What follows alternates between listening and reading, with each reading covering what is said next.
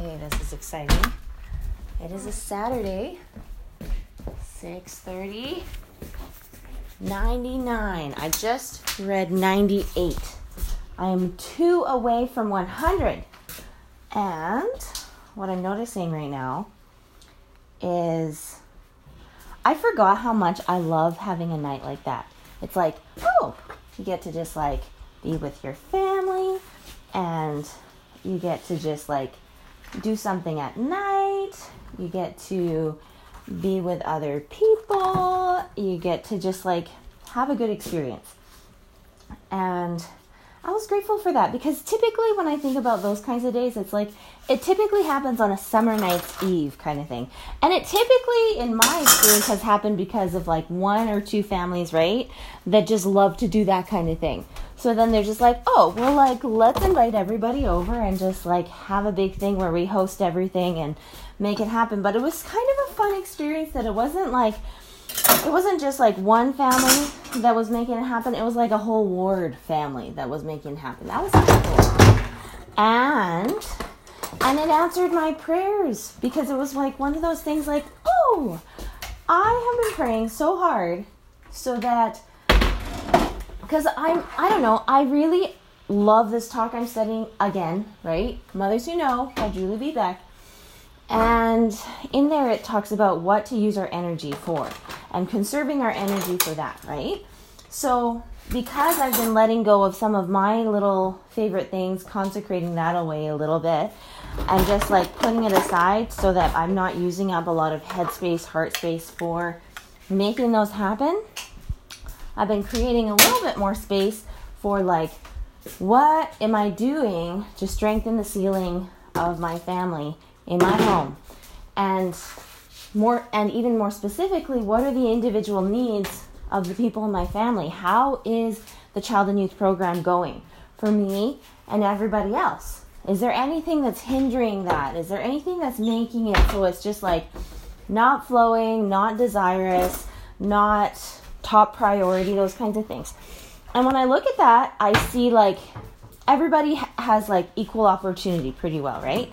And then there's some of them where they're just, I feel like there's some kind of block of like development, like brain and heart and spirit development, where there's huge immaturities there that are making it extra difficult, right? Immaturities that they've never faced before because they've never been at this stage of their brain and body and heart and spirit development, right? Like it's been so interesting in the last month or few weeks how that's shifted for some individuals in my close, like in my people zone, right? And so because there's been all of those changes, I've just been noticing there's just been that extra slog of like, oh man, this is hard for them. They're having a hard time. They don't have the words to explain how it's hard for them right now, but it is. It's really hard for them. It is like I remember those feelings that I had when I was changing, my body was changing, everything was changing, my whole world was changing. Everything, right? Especially when, puberty style as well as pregnancy style, right?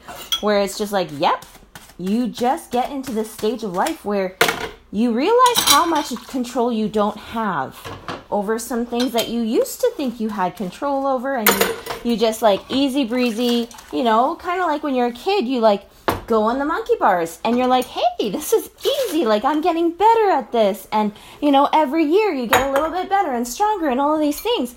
And then you hit this brick wall moment when you're entering into that stage of like development where you're like, wait a minute, my body's suddenly so much bigger right now than it was yesterday, right? Or so much more tired or so much more things and not just the body, but like the emotions. My emotions are so much bigger today than they were yesterday, and all of these things, and you're just trying to keep up with it. Or like my hunger, right? Like it's like I'm so much more hungry today than I was yesterday, and those kinds of things. So anyways, I just feel so grateful to at least have some level of connection to like, this is all good.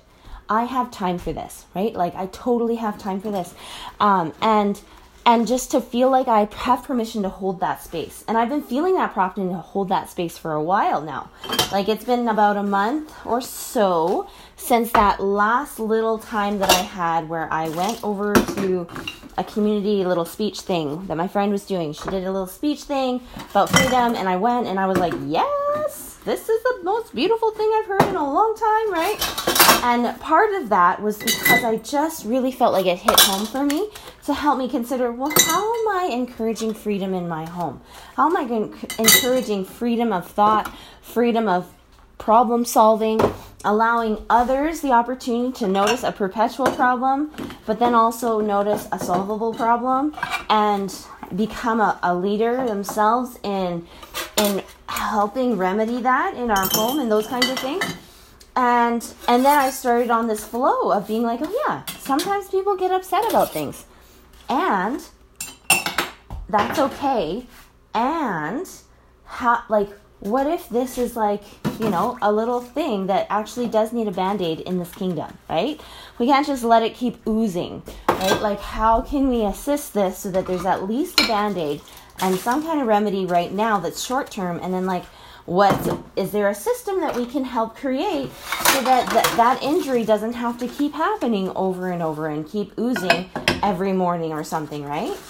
So those are some thoughts that have been flowing, and it's been helping a lot, especially in some of the deep oozing spaces of our home and family for a while, that they are for sure actually calming down. I feel like it's like a miracle, right? It's like the miracle of Heavenly Father's love. It's like He knows that things are oozing, and He knows how uncomfortable it is for us, but He loves us that much that He's like, I want you to take full partnership and ownership in helping remedy this oozing part of your guys' unity and your life and those kinds of things. So He lets us suffer to a point where we get it. We're like, yeah, this is really bad.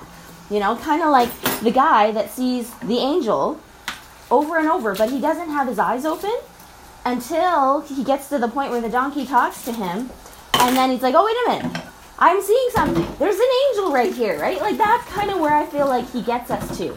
It's not just for that guy, but it's for all of us. Like, He gets us to this point where He's trying to show us something. He's trying to help us notice some of the cracks in our foundation and things like that. But He's not going to force us to notice it. He's going to give us opportunity after opportunity to have the option to be like, hey, if this is important to you, this is what's right in front of you right now, right? And so that's what I feel like I'm entering into. So we've been helping with one relationship and helping calm that out a little bit. And it does help to have certain things like, what do they call it? A safety backpack for one of the individuals. Just like things that are just going to be a constant in our home structure life, so that they don't have to question, oh, is there any more of that? Or can I use this? Or, it's always in the same place, and there's easy access to those things, and it doesn't have to be questioned. They don't have to work to be able to access certain things that are part of the safety backpack, right? Then there's another person that I've been praying for hardcore recently, and thankfully there's been some breathing room with the other person so that I could feel like I could really access some prayer process with this one. And part of that process is like, hey,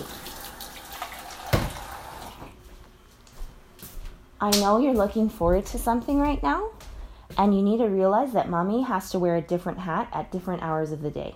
This is the only hour of the day that I can get all of the dishes done before there's food ready for breakfast.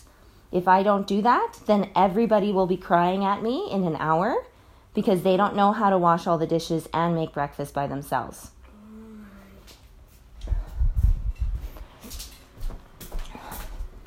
So then I realized, I'm like, oh, yeah, I have more space to be able to pray for this person. So then I'm praying for this person because I realize, I'm like, oh my goodness, they're starting to fill big shoes, big heart, big emotions, big shoes. And sometimes I just want to cry for them every day. I just want to hold their hand and be like, it's going to be okay. like, this is hard. It is so hard to feel that pressure of growing up so quickly because your body is just showing you that you're growing up so quickly, right? And sometimes it's hard to be like, oh, like, I'm not a kid anymore, right? Like, I'm not. And, like, what does that mean, right? And, like, but then also to somehow access my own spirit of love and space and compassion to be like, oh, I thought this, but it wasn't.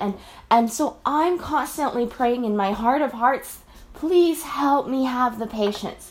Please help me have the focus so that I can be nice about this right now. Nice about all the immaturities that are happening. Nice about how awkward it is and how it's not fun sometimes to be going through what they're going through. Because, yeah, it's not, right? But then it's been amazing to watch them champion through some things, right? Different transitions of growing up. And champion through, like, moments where it's like, hey, I feel really awkward. I just want to go home, and I'm just not feeling it. And then transition and watching them have their own experience of an aha breakthrough of like, oh, I thought this was just going to be a terrible experience. And then boom, that was the funnest thing ever kind of thing. And it's like, yeah, this is their season to be discovering for themselves what does it actually mean and look like to not be deceived by the cover. Like we do it all the time with books, right? We don't allow for ourselves to be judging the cover of a book. Don't judge a book by its cover, right? Just read it and enjoy it and see for yourself. And so, but I'm noticing that as I'm helping my people go through their own experiences, it's like, okay, this is part of that journey of figuring out, yes, we might be literate in not judging a book by its cover, but we're still in the process of learning how to not judge a person by its cover, how to not judge an experience, an event, an activity by its cover, and things like that, and really seeing the invisibles of what's possible and how much actual fun and genuine fun is available and genuine blessing and promise and joy that Heavenly Father is planting there for us. He wants us to have the best experiences of our lives as much as possible. And He is waiting for us to be willing to see the gifts that are available just for us in every single person, every single event, experience, everything, so that we can be available to see the angel when He's there, right? Like, and not just let it pass by and have to have Him remind us a few times, right? But like actually get to the point where it's like you see it right away, boom, let's go, right? Let's be a part of building this kingdom. Let's be a part of helping. Let's just be a part of allowing ourselves to just do what is ours and love it. Kind of like that quote, right? Like from that prophet, it's like, come what may and love it, right? Like it's a real thing. It's beautiful. And I'm just so grateful to be somewhat of a person that can latch onto something in that degree. And I'm just feeling super grateful. I love it.